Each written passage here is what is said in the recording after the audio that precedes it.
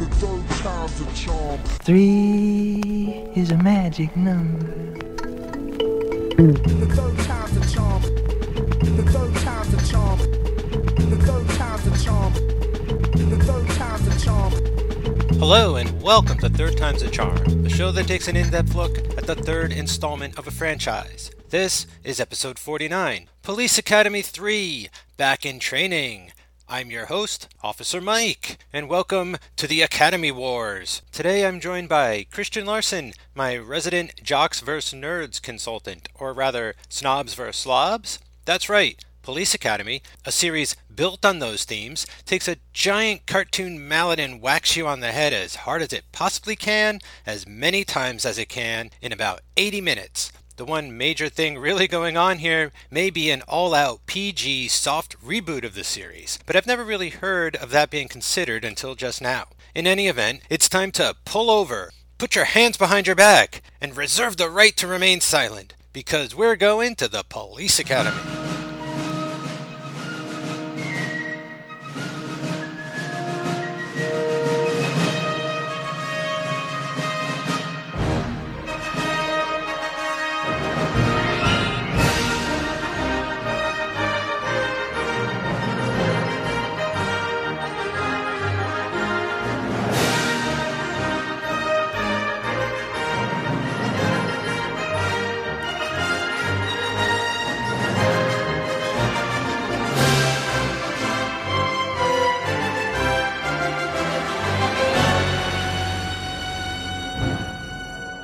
Okay, so welcome back to Third Time's a Charm. You're under arrest.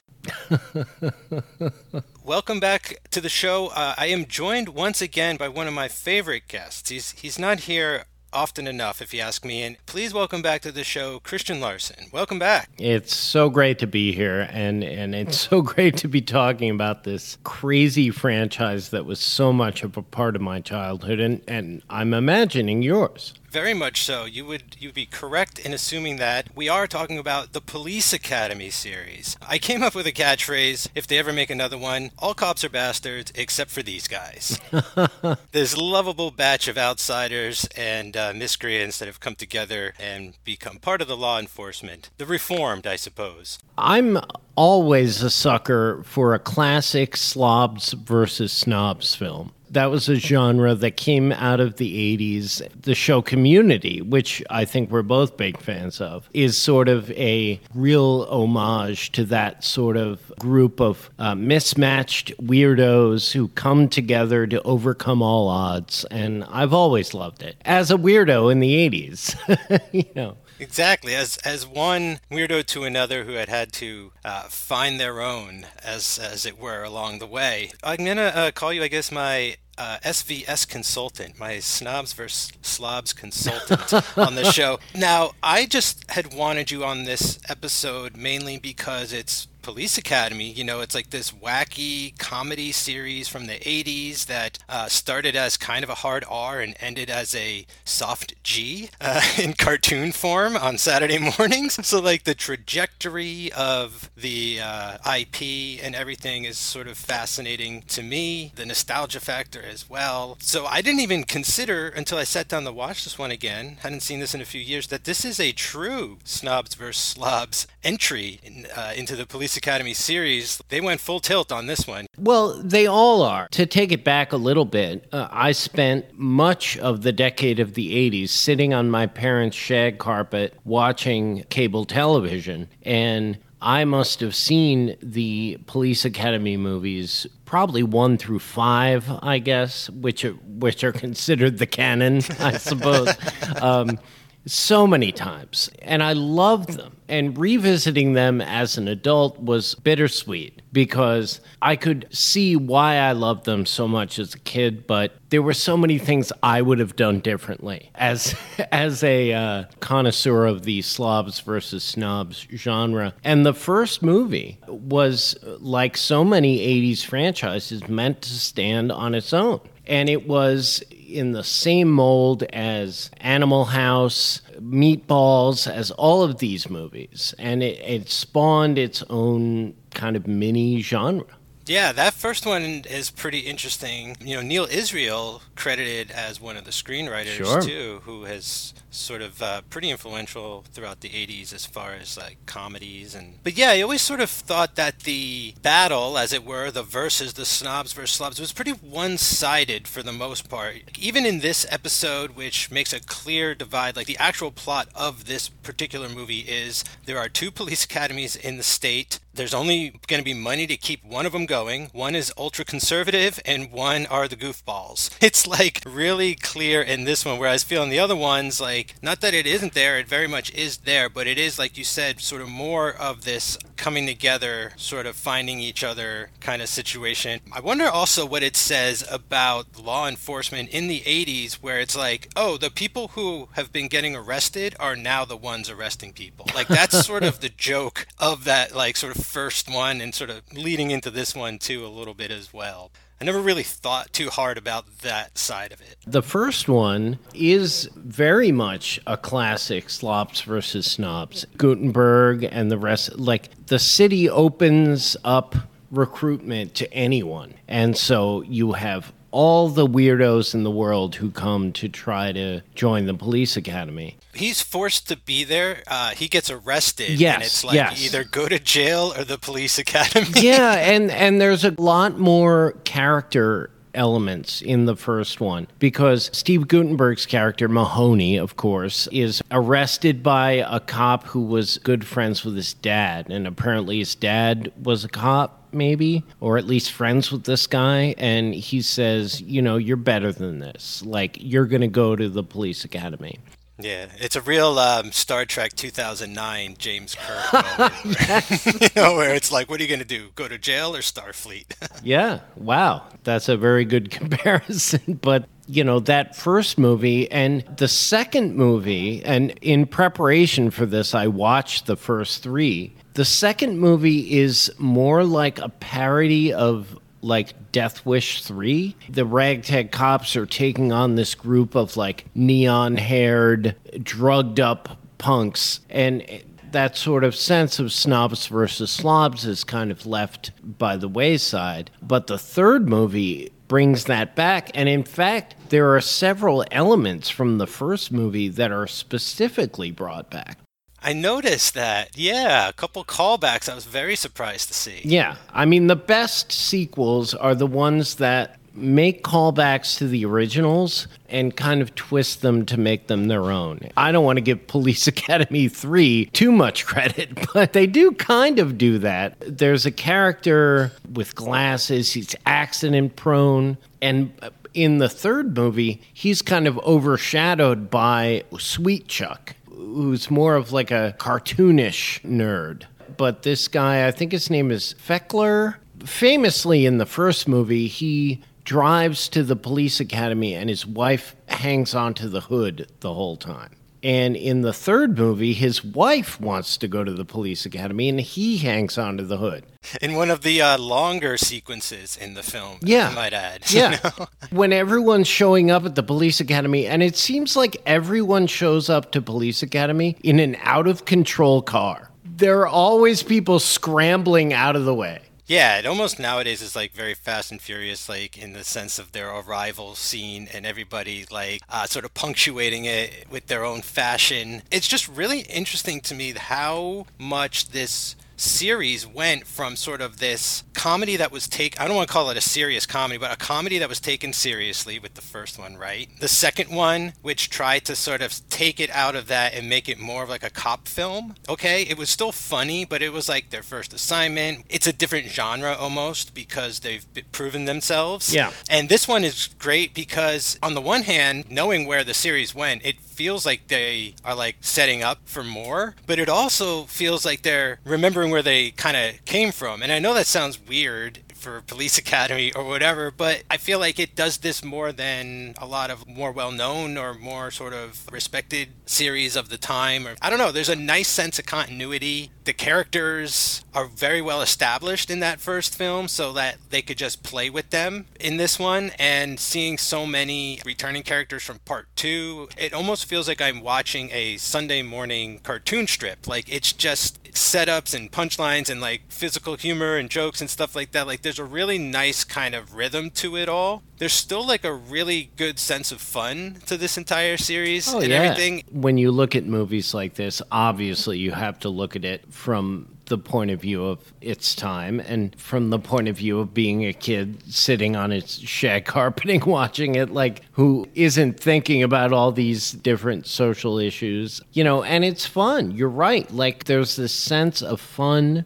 that underlies it that you really don't find anywhere anymore. But you were talking about how the characters progress over the films. That's my biggest issue, is that there are too many characters and they keep going in and out. They keep adding new characters. They keep removing old characters. One of the things about these slobs versus snobs movies is that you really have to believe that these people care about each other and these people came together for a certain reason. And there's so little characterization given to these characters beyond the very superficial. Callahan is the hot, badass woman, and you've got the wacky Japanese guy. Tackleberry is Rambo, and Michael Winslow does funny voices. Yeah, they all have their own thing. But it's like, and as a kid, that was enough for me.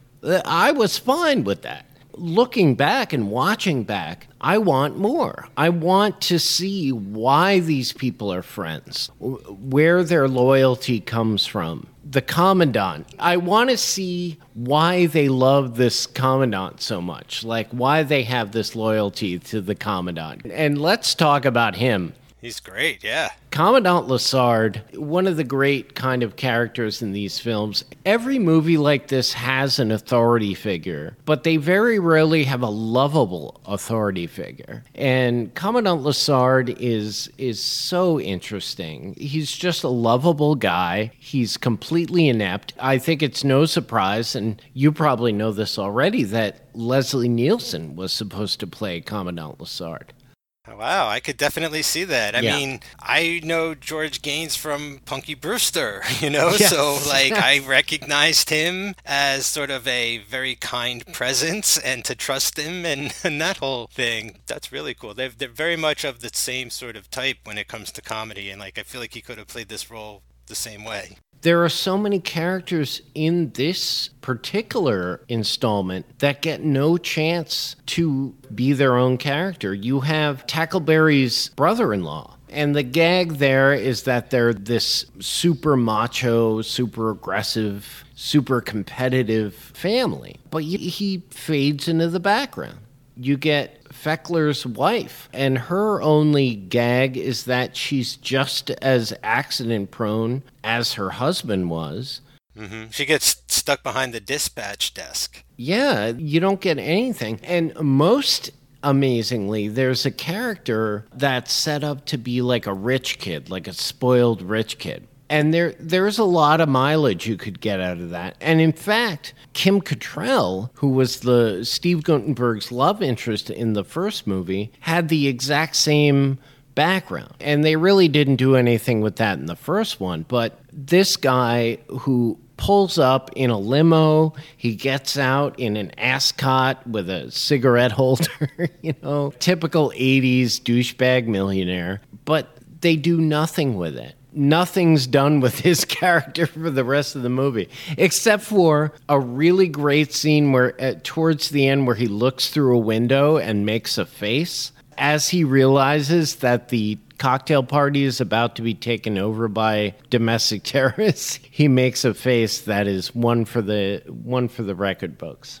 I agree. I like what's here, but I definitely wish there was sort of more of everything, because they have to sort of hit the same beats several times with every character. They have to do okay, get the gang back together. So everybody has to be reintroduced with a little joke. Tackleberry's playing Rambo in his backyard, and Steve Guttenberg's coaching women's basketball, right? So then once they're all sort of assembled, they're dealing with the new recruits. So we have to introduce all the new recruits, and then we have to do a gag with our old gang showing how maybe they haven't grown so much by being instructors, but also being cool and goofing off at the same time. Yeah. And then, like, at the end, they all have to have their moment again, arresting somebody at the Armada fundraising thing for the governor. You know, that way you also have to do all the new recruits having their arrest moment and stuff. And so, like, definitely, you know, all the little in-between character moments get cut. Like, the biggest sort of storyline is with the new Japanese recruit. And I feel like that's what they wanted to do with all the new recruits, you know, is like stretch it out and give everybody their own storyline, maybe set them up with a previous police academy dude who's now teaching there, like they sort of did with Zed and Sweet Chuck. You know, they like teamed them up and stuff, and they teamed Sweet Chuck up with Tackleberry a little bit and things. Like, I feel like there were plans to do that, but a lot got just either left on the cutting room floor, or maybe they didn't even consider it because they were just like, we're making a police academy movie, we're going to turn these out, we're going to put out one a year for the next 3 years. Yeah. They also dropped the ball a little bit by not showing enough of the evil police academy as well, right? Like, there is literally no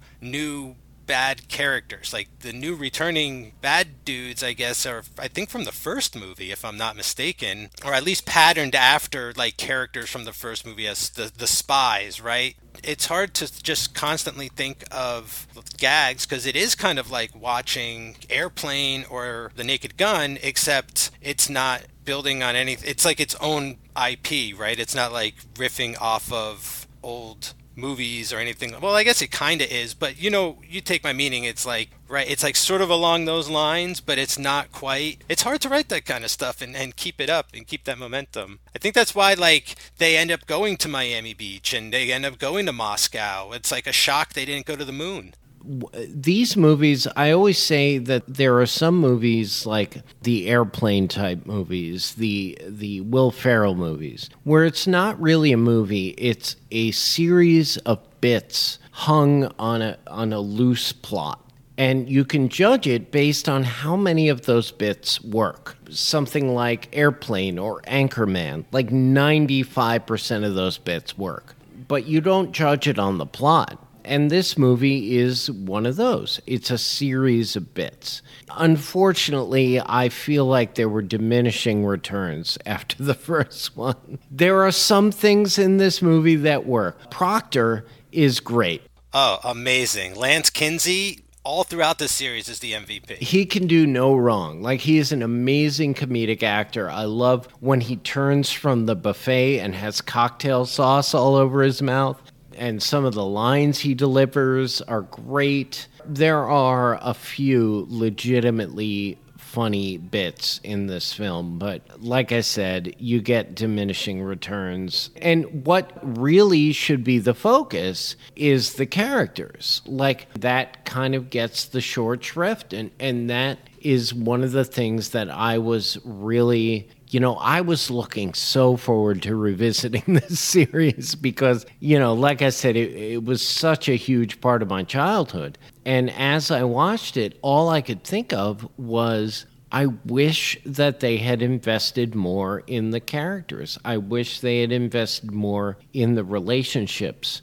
Yeah, it's interesting, too, now that I think about it, because, like, as a kid, it kind of just blows by you. You're just laughing at the jokes, you know. It's a cartoon. The best examples is like the precision driving course, and like this person is just like amazing. It's Dom Toretto out there, right? And they pull over, and Hicks gets out, right? The little woman who like couldn't even start her car in the first movie, and now she's doing this and everything. And so like I like the jokes. Like there's a funny one where like they're dog training, and Hightower says sit, and everybody sits, and he kind of like smirks about it. Lots of classic kind of Looney Tunes premises, like real quick setups and punchlines and stuff. But what it's missing, I think, what it comes down to, and I think what they ended up re-injecting it into, at least into part 4, if I recall, is the heart. Like, they have the perfect premise here for any movie, really. It's like, the school's going to get shut down, right? Like, this could be the last time we're ever going to see each other. You never really get that. You have maybe one moment with Commandant who's like, oh, do you think we're going to win? And they're like, yeah, we'll win. And he's like, you don't think they're going to close down the academy? And they're like, nah, they'll never close down the academy. Like, that needs to be a constant through line throughout the whole, like, those are the stakes. And it feels like they're just saying, like, there's no stakes. Don't worry about it. You know, it's all really building to the last 10 minutes where there's like an action sequence and Yes. the cadets have to like show what they're made of. It's like so weird and noticeable now as an adult that it was very jarring, and I couldn't give it stars, you know, for trying, because like I realized, oh, it's not really trying. Like, you know, it's not giving you more than you want. It's giving you all that you need. You know what I'm saying? Like, it's just sort of like, here's all you're getting for now. But, you know, that didn't stop me from coming back for more. I definitely remember seeing this one, Part 4 and Part 5 in theaters. You lucky, lucky bastard. The Route 17 triplex when that was still up and running, which was, I think, the closest that Bergen County got to a Grindhouse theater. You brought up something interesting because there's a sort of climactic banquet that they have. That's the rival police academies are there, and all of the evaluators and like the mayor and the police chief are there, and the police academy, Commandant Lassard's police academy, they get up and do a musical number. Yeah, they're a band. Yeah. And I loved that. That was so great. You know, it was something that it was missing. One of the legitimately funny moments was cutting to the rival police academy standing there in their like Nazi uniforms, not smiling and like folding their arms, you know. And obviously the people behind this are no slouches as far as comedy goes. The people who created Police Academy were protégés of Mel Brooks, which makes sense. The guy who wrote this movie wrote a lot of comedy movies, including Funky Monkey. Oh boy, R.I.P. Monkey Club. Yeah. But yeah, I can't help but go back and watch this movie and think about what it could have been. Now that I think about it too, it's like, not only does it have to spend a lot of time on old characters, but like, it's kind of creating that problem for future movies with the new characters too, because, you know, every movie we have to have Jones do his poorly dubbed voiceover kung fu moment. Yeah, right? yeah. Like, we gotta hit that beat. Yeah. From now on, we're gonna have to have a moment where Bobcat Goldthwait just screams at something and it either works or stops working. I want more than that. Like, I want more than that. You bring up that Jones, like, he was set up as Gutenberg's best friend in the first movie, and I want to see more of him as a character. There's a scene where he gives the Japanese character, who, as much as I complain about this movie, and many movies from the 80s about this, he is treated less offensively than most Japanese characters or Asian characters. Or any minority. Yeah. Pretty much. Like, and I think like the series in general does a pretty good point of saying that too, just by having, you know, a lot of black people in uniform as well, right? Like, you don't see that in a lot of other films. Not only that, but in the Police Academy movies, you see a racist character getting their comeuppance, usually by one of the black officers, you know?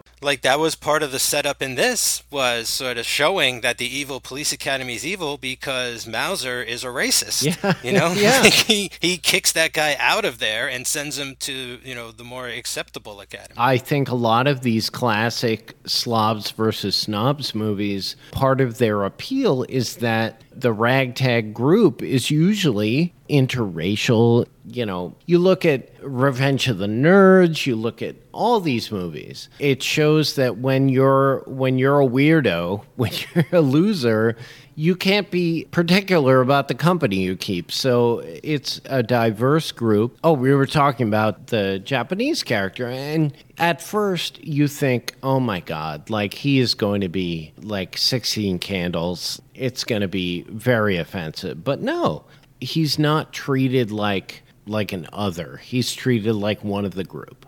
Yeah. I think that's one of the more endearing points of the series and why it might have lasted. And so like why it is thought of more as like in a positive light, looking back fondly on this stuff, is because it is very sort of inclusive on that level, Sure. right? Like, so like when Nagata, right, the Japanese recruit, like goes to Jones, for help, this guy who usually is like speaking in voices and stuff, like he drops that for a minute, right? And he's like, hey man, like what's on your mind? Like Yeah. talks to him like Yeah. an actual human being face to face. And I was thinking to myself, like, you have this Japanese actor and this black actor sharing the screen at a police academy, and this is the late 80s or whatever. I mean, it feels a little more progressive than I was sort of expecting to come back to. It's sort of, there's a nice counterbalance, I guess, in that regard, where it's like still some things make you cringe, but most of it doesn't. Most of it is like, oh, that's actually like really nice and sort of forward thinking.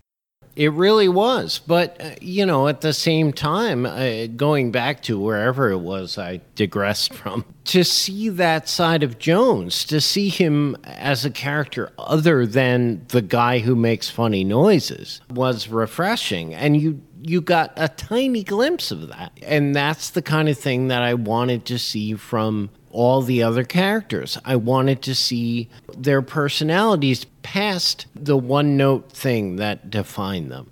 I feel like they had really good opportunities in this movie to do that as well. Like, Mahoney comes back and he is just the horn dog now, right? Of course. Like he had more dimension in the first two movies. It's like they stripped him of that almost. And it's like, well, let's use this opportunity to teach him about what's appropriate when you're dating now in the in the future 90s or whatever, like let's take the time to use what's socially going on and like turn it on Mahoney and like do that. And like I feel like there's opportunities with like most of the characters to do something, like Tackleberry, right? Like to snap him back to reality somehow. A little more. Now that you kind of are sort of talking more about this, like it never really dawned on me how much more I do want to know about some of these characters, and like why does Jones hide behind all of those noises and impressions, and like what did happen to him? Yes, I want to meet Jones's parents. To the series' credit, they did introduce Tackleberry. You got to see behind the scenes of like, his family life. But we needed more of that. It seems silly to be demanding more of a franchise that was 30 years ago, but maybe, but maybe not. Like, I also think that, a movie like Mannequin, right, like around this time, which is such a preposterous sort of premise, but has so much heart, right? Like, that first one works in such a kind of magical, weird way, okay? Because it's not just constant, like, jokes about her being a mannequin or something, right? Like, they actually take time to sort of learn about who this guy is, why he likes to make mannequins, like what brings him to that, you learn about her and everything, and like they don't really get much further, I don't think, later on in the series, right? Like I think it's kind of like I said earlier, they just transplant them.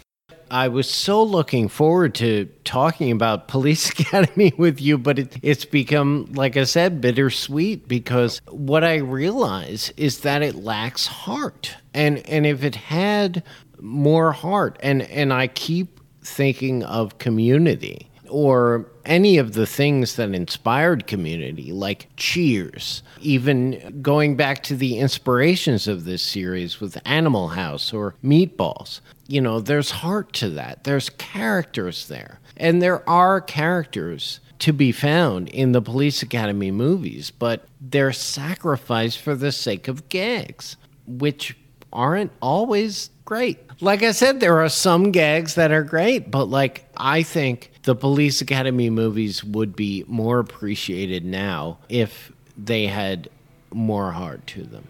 Is Steve Guttenberg in 5?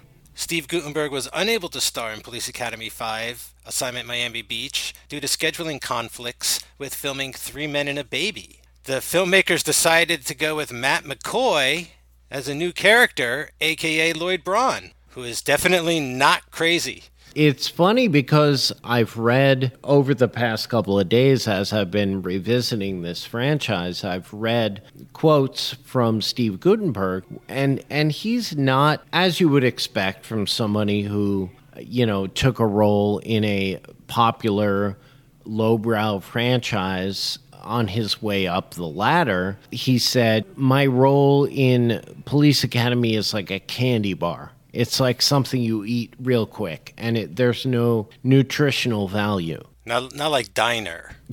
Yeah, or Cocoon. That's a meal. But he really felt like he had more to give. And there was a quote I read from the makers of Police Academy 3, and they said this was our opportunity to sort of, flesh out these characters and show that they are developing. And I didn't see any of that. They're developing in one direction, and it's that they're becoming less individualistic and more authoritarian. They are becoming actual cops now. I guess so. Like I was saying before, as I'm watching this, I'm thinking to myself all the ways that I would go with this. And it's like all of these people are weirdos and losers who were probably had terrible encounters with police in the past, especially Bobcat Goldthwait. I mean, we get to see him terrorize Sweet Chuck in the previous movie, so we know what he's gone through. But it's like if you could show them kind of taking that experience and bringing that into how they want to be police officers, If you could go back and show that Jones or Hightower had bad experiences with the police in the past and how that influences how they are police officers. I mean, I know that's not funny, but they could make that fun. Like, there's a way to show development of these characters. Yeah. That's a way to go. Like, that's a very modern sort of spin on it too, maybe, or at least I think maybe that's where we're coming from, is today's sort of way of thinking. Looking back at these movies, they were just not taking that into account, right? They're like, this movie isn't that.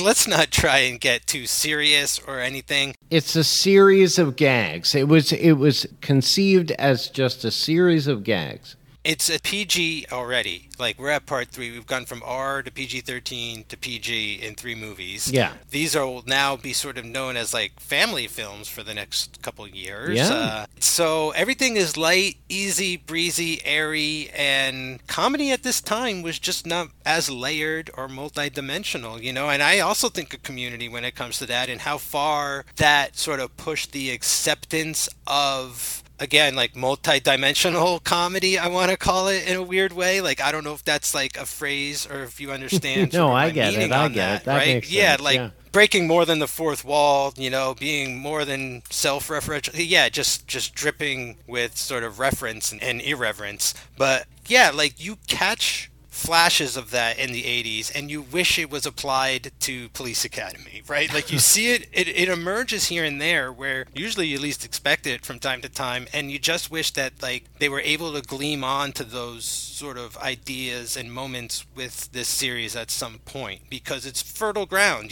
like, they've been trying to bring this back for over a decade. I think even Key and Peele were attached at one point, which I think is super interesting, considering we were sort of talking about how many black cops are in this movie. Like, it'd be interesting to see this in the hands of, some black creators. Absolutely. So, like, that's the rumor I had heard for a while, is that, like, they were trying to develop the property. I think Jordan Peele just exploded at some point with fame and kind of had other opportunities and stuff. So I think we might have lost, like, a really interesting version of this at some point, but it is too bad that they didn't kind of have that vision, or maybe they just didn't see the value in their own property. Like, that happens a lot, right? Like, I find myself watching stuff now from the 90s going, like, man, I love this so much, but, like, they're wasting the premise, okay? Like there's so many more things Passenger 57 can be doing on this airplane. Yeah.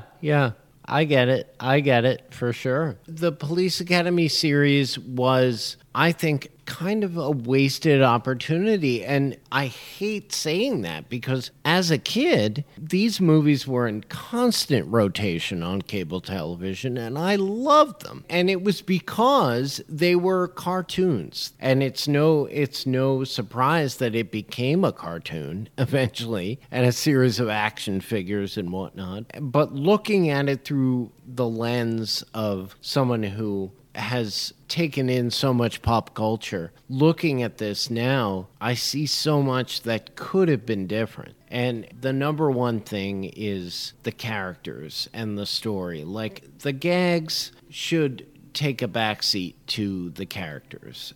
I'm shocked Mahoney never became the commandant or commissioner or something, right? Like, that's along the lines of what I would like to have seen.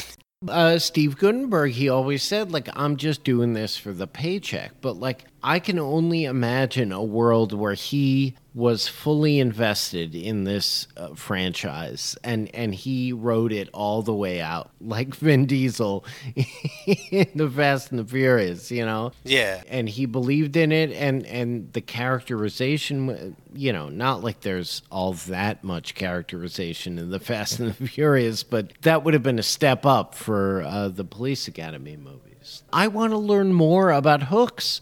I want to learn more about Jones. I want to learn more about everybody. Instead of there being a new hot blonde for Mahoney to seduce in every movie, it should be someone like Britta and Jeff. There should be a follow-through on all of these characters, and there's not, and it's a shame. This might sound crazy, but try and follow me for a second here. But what this sort of has the bones to is something along the lines of like Ghostbusters kind of thing, right? Like if this just had more of what like the money maybe and the talent and the scope of the Ghostbusters, I think that it could have been kind of like a contender. Like this could have been what happened if Ghostbusters turned out one every 2 years, right? Like you said, diminishing returns. And I think that's what happened with Police Academy. If they had sort of just taken their time and done half as many movies, okay, and then sort of just concentrated their efforts a little stronger, it would have been wildly more successful. And like I think we would have gotten more depth and development and stuff, because as it is, these things blend together in my head. That like I think if they had just kind of condensed them all together in the first place into half the amount of movies, maybe we would have gotten more of what you're kind of looking for in retrospect, you know, maybe with all that kind of resource. But I definitely think now, like at the time, I'm so grateful that we have the one amazing Ghostbusters and then Ghostbusters 1, and I'm just kidding, but like instead of like the 7 Police Academy movies, right? Yeah. Like I just see, it's almost like one of those warning signs about what can happen to your property if you're not kind of in control or care enough about it to sort of take it all the way, as it were. They just kind of like kept squeezing this thing, milking it dry.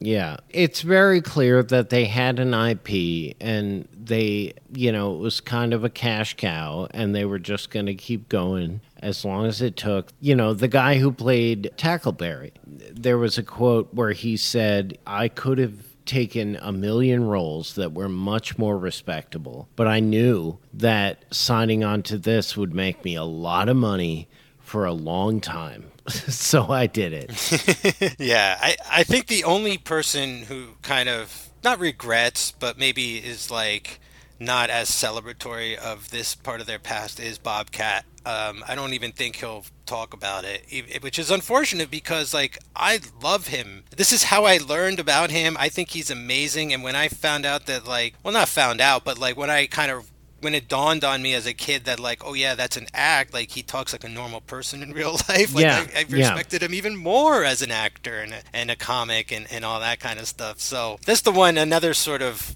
kind of downer, I guess, is that they don't all kind of look upon this as like, not necessarily like they need to look upon this as like great or anything, but that they all have like these different sort of like ideas about it. Oh, it was like, I don't want to talk about it, or like, yeah, it immortalized me, right? Like it did that. Like I'd be so grateful for that, you know? Like, and I feel like that's sort of the way to look at it is like, yeah, at least I'm remembered. If I'm remembered for being Tackleberry or whatever, like awesome.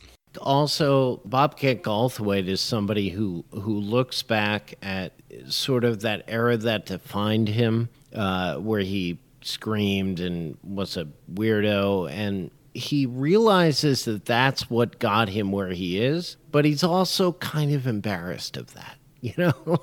Yeah, I'm just saying don't be. Yeah, no, I get it. But he looks at that and he's like, I'm not that guy. Like, I look back at that and it makes me roll my eyes. I can totally see that. I wonder what Lance Kinsey's been up to and why he hasn't won an Oscar for something. Because, like, again, Proctor, like MVP all the way. He really just a fantastic comedic actor. And, you know, even the callback to the Blue Oyster Club, as homophobic as it is in retrospect, was a pretty good one. From what I understand, they do it in every film. I think so. Yeah. It's regulated to about 3 shots in this one, which, you know, and the joke is probably the most tasteful one out of all of them, I think, or something, right? Like, he's not accosted. One of the many things this movie brings back from the first one is the introduction of these 2 sort of square-jawed, blonde Aryan lackeys of the bad guy, which is very much like Niedermeyer from Animal House. And I believe one of them's name is Chad, which is, so fitting. That's a classic element of snobs versus slobs, like the guys with the sweaters tied around their necks. But that is definitely a callback to the first one. And in the first one, they are the 2 Aryan lackeys are sent out to check out the party that's going on that weekend, and Mahoney sends them to the Blue Oyster Club where they dance all night with the leather daddies. And when they come back the next day, the bad guy is like, what happened last night? And they were like, dancing, just mostly dancing. And that's all they say, which is a great line. And it made me wish this movie was more like the first. So here's a kind of a cool connection, like a very kind of thematic connection. The actor playing Nagata, Brian Tachi, from Revenge of the Nerds. Yeah. So part of the genre, right? Absolutely. He's played one of the titular nerds in that. He's playing sort of a cop nerd in this as well. So that was nice to get. That's like a very good get in the sense of, like, a lot of the work's done if you've seen that movie, you know, like he's kind of the same character. He's a little less accident prone, I guess. Bubba Smith is amazing in these movies, you know, for a guy who's like pretty much a football player that was typecast to be just like a big intimidating dude on screen. The gentle giant play that he does is done really well. Like, sure. I actually think like he's more than passable as an actor, and that might be why he's in, I think, every one of these movies, is because, like, yeah, he turned out to be a pretty good actor here. There was something I read where he complained about the amount of screen time he had, but they said he doesn't memorize lines. Like, he doesn't, want to memorize lines. He's not an actor. Mm-hmm. And the whole reason that Sweet Chuck is called Sweet Chuck is because originally Sweet Chuck's name was supposed to be this very complicated Swedish name, and Bubba Smith could not pronounce it. He kept calling him Sweet Chuck, and they thought, well, that's a better name anyway, so we'll call him Sweet Chuck. But again, Hightower, I would have loved to see. I would have loved to see more about Hightower's life. I would have loved to see him go home and see that he had a very small family. That would have been like... What, that he was like married to a little person? Yeah, or like maybe he was adopted by like a Jewish family, or I don't know. Yeah, that could have been something. Like, he goes and he hosts like a radio show, like a jazz show from like 2 to 6 in the morning. Oh my God, I would have loved that. There are so many ways that you could have expanded on his backstory and also made it a gag, A lot of missed opportunities. If you do another one, do you make it a period piece? Do you set it in the 80s? Do you make it a comical commentary on the social problems with law enforcement then, juxtaposed with what's happening now? Or do you just try and do like Brooklyn Nine-Nine prequel? It's funny you bring up Brooklyn Nine-Nine, because I feel like Brooklyn Nine-Nine is Police Academy better than Police Academy ever was. It's perfect. Andy Samberg is Mahoney. All the complaints that I've been making, really, Brooklyn Nine-Nine kind of makes up for all of it. So don't watch the Police Academy series, watch Brooklyn Nine-Nine. Well, hey, sometimes that's the thing, right? Is like watch or read like the thing that's out now, not what inspired it. kind of thing, like, because that may not have held up. Now, some things do, I'm not saying everything. Yeah. And a lot of stuff that kind of is inspired by stuff just doesn't hold up. But, it's more like if there's a modern version of it, it's probably going to be better and more on the ball than what came before it. So maybe check that out. As much as I've spent the last hour criticizing the hell out of Police Academy, it brought me so much happiness as a kid. So many flashes of boobs. I think maybe the first pair I saw was at the beach in part 2 as a little kid. I mean, that movie was 1985, so I probably saw it when I was like 6 or 7. And so many cartoonish gags. It was a big, big part of my childhood, and I can't completely trash it just for the fact that it brought me so much joy as a kid. I've been reading and revisiting a lot of comics and like comics through the ages and things, and it's not like until like the mid 80s, it wasn't like Batman was that deep either. It took like that generation of like the Alan Moores to like come along and recontextualize everything about like being a superhero or whatever and stuff. And so like I think that's just another way of me getting back to saying like they weren't focused on what makes these guys tick. I don't think therapy was like in the public conscious quite yet as hard. Sure, but it doesn't have to be that heavy. And it's like we think that everything now has to be, so relevant, and we've lost fun. We've lost the fun.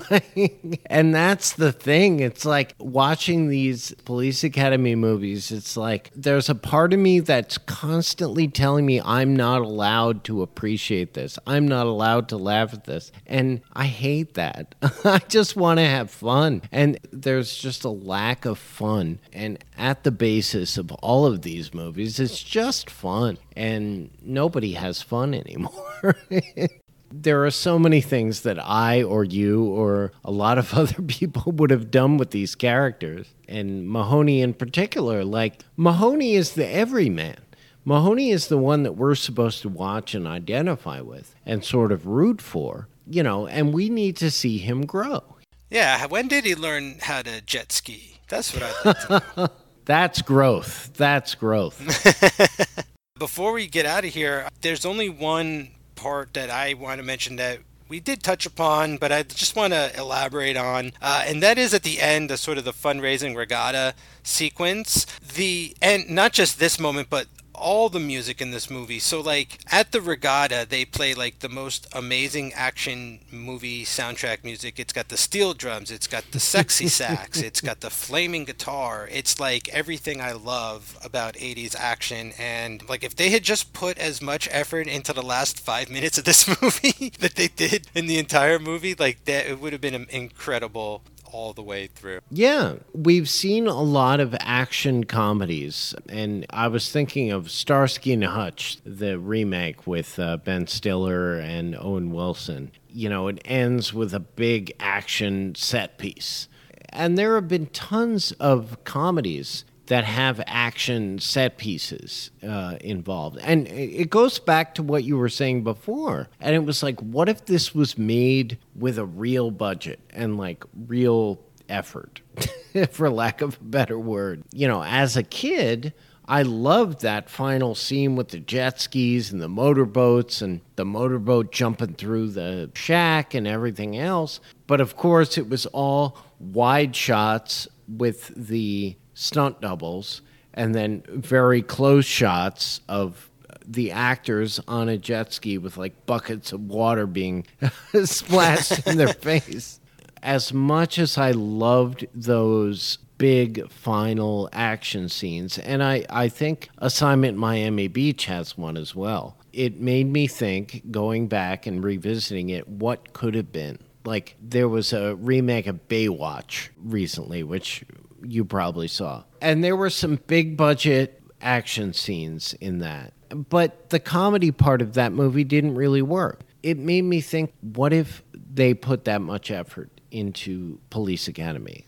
21 Jump Street movies. There you go. If they could remake the Police Academy movies in the same spirit as the 21 Jump Street movies, that would be it. I'd be there. Anything else before we wrap up about Police Academy tonight? Oh my God. All I can say is that it was so great revisiting this.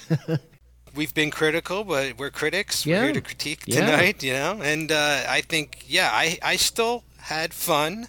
They still are fun movies Sure. and all, but they are not what I remember as a kid. I Yeah. do not have that nostalgia for them anymore Yeah. or anything. And Yeah. I can see now as an adult that, like, if I was an adult then, I'd probably be way over it and just, let my kid enjoy Yes. his yes. popcorn and get the hell out of there. Yeah. Yeah. Okay, yeah, so Larson, totally non-committal or anything. I just want to bring this up now. As I was watching Police Academy and sort of underwhelmed, I tried to think of some other Part 3 cop films that you might like to join me for, and I would love to have you back definitely for RoboCop 3, but also possibly for Lethal Weapon 3. And we can sort of do this cop trilogy of Part 3s together. Oof. Well, I'll tell you what, I love the first two of both of those franchises so much that I've never watched the third of either. Oh, well, I've never seen RoboCop 3, but I have seen Lethal Weapon 3 at least once.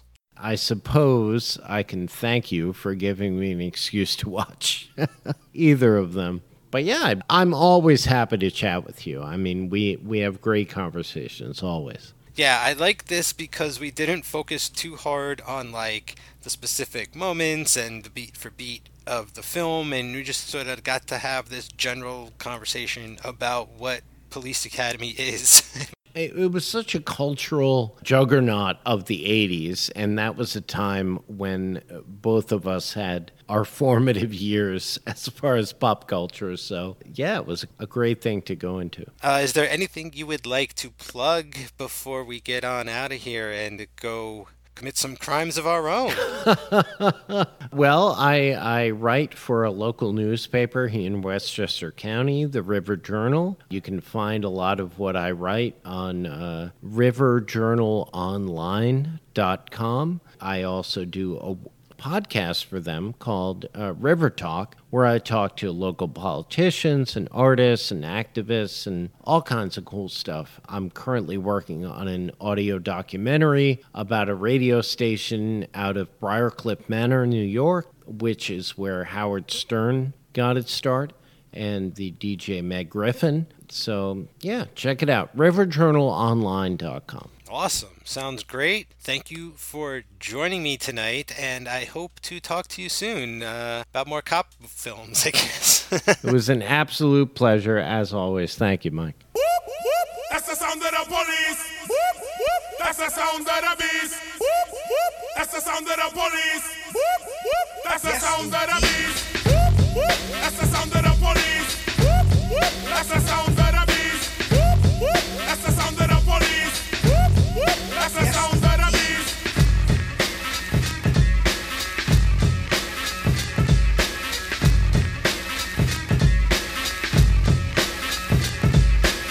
Stand clear, done man attack. You can't stand where I stand, you can't walk where I walk. Watch out, we run New York. Policeman come, we bust them out the park. I know this for a fact, you don't like how I act. You claim I'm selling crack, well you be doing that. I'd rather say see ya, cause I would never be ya. Be an officer, you wicked overseer. You hot shot, wanna get props and be a savior. First show a little respect, change your behavior. Change your attitude, change your plan. There can never really be justice on stolen land. Are you really for peace and equality? Or when my car's hooked up, you know you wanna follow me. Your laws are minimal, cause you won't even think about looking at the real criminal. This has got to cease, cause we be getting hyped to the sound of the police. That's the sound of the police. That's the sound of the beast. That's the sound of the police. That's the sound. That's going to do it for another episode of Third Time's a Charm. Gotta thank Larson for coming back, and be sure to check out his new podcast project and read his articles. And stay tuned, because hopefully he'll return to finish our cop trilogy, which includes Lethal Weapon and RoboCop. For all things Third Time's a Charm, head on over to cageclub.me for all the back episodes of this show, as well as for over 25 other shows on the network, including an old project of Larson's, Monkey Club. Catch the Monsters That Made Us, with Dan Colon and myself, the last Friday of every month, as we take a look back at the history of the Universal Monster series. The latest episode is Son of Frankenstein, and it is a doozy. We're having a blast over on that show in the dungeon, and thank you all for listening and for all your support. Cage Club Prime, the OG feed. Joey and myself have reviewed 2 new Cage properties so far this year, and there is a trailer for his next movie, Pig. That has been released, and it seems as though it's going to be Cage's triumphant return to theaters, and I just can't wait to see that and bring you all the review. Speaking of Joey, Viva Pod Vegas is back for all you Elvis fans out there. Listen to our GI Blues episode, aka GI Blue Balls, aka Sex Bet. It's Elvis in the Army, sort of. Looking forward to doing more Elvis movies soon. Go to Facebook.com/CageClub at CageClubPod on Twitter and Instagram, and subscribe on iTunes or wherever you get podcasts. Leave a review, 5 stars, all that kind of stuff, and listen on Spotify, etc., etc. Until next time. 3, that's a magic number. Yes, it is. It's the magic number. 3 makes the me, and that's a magic number. What does it all mean?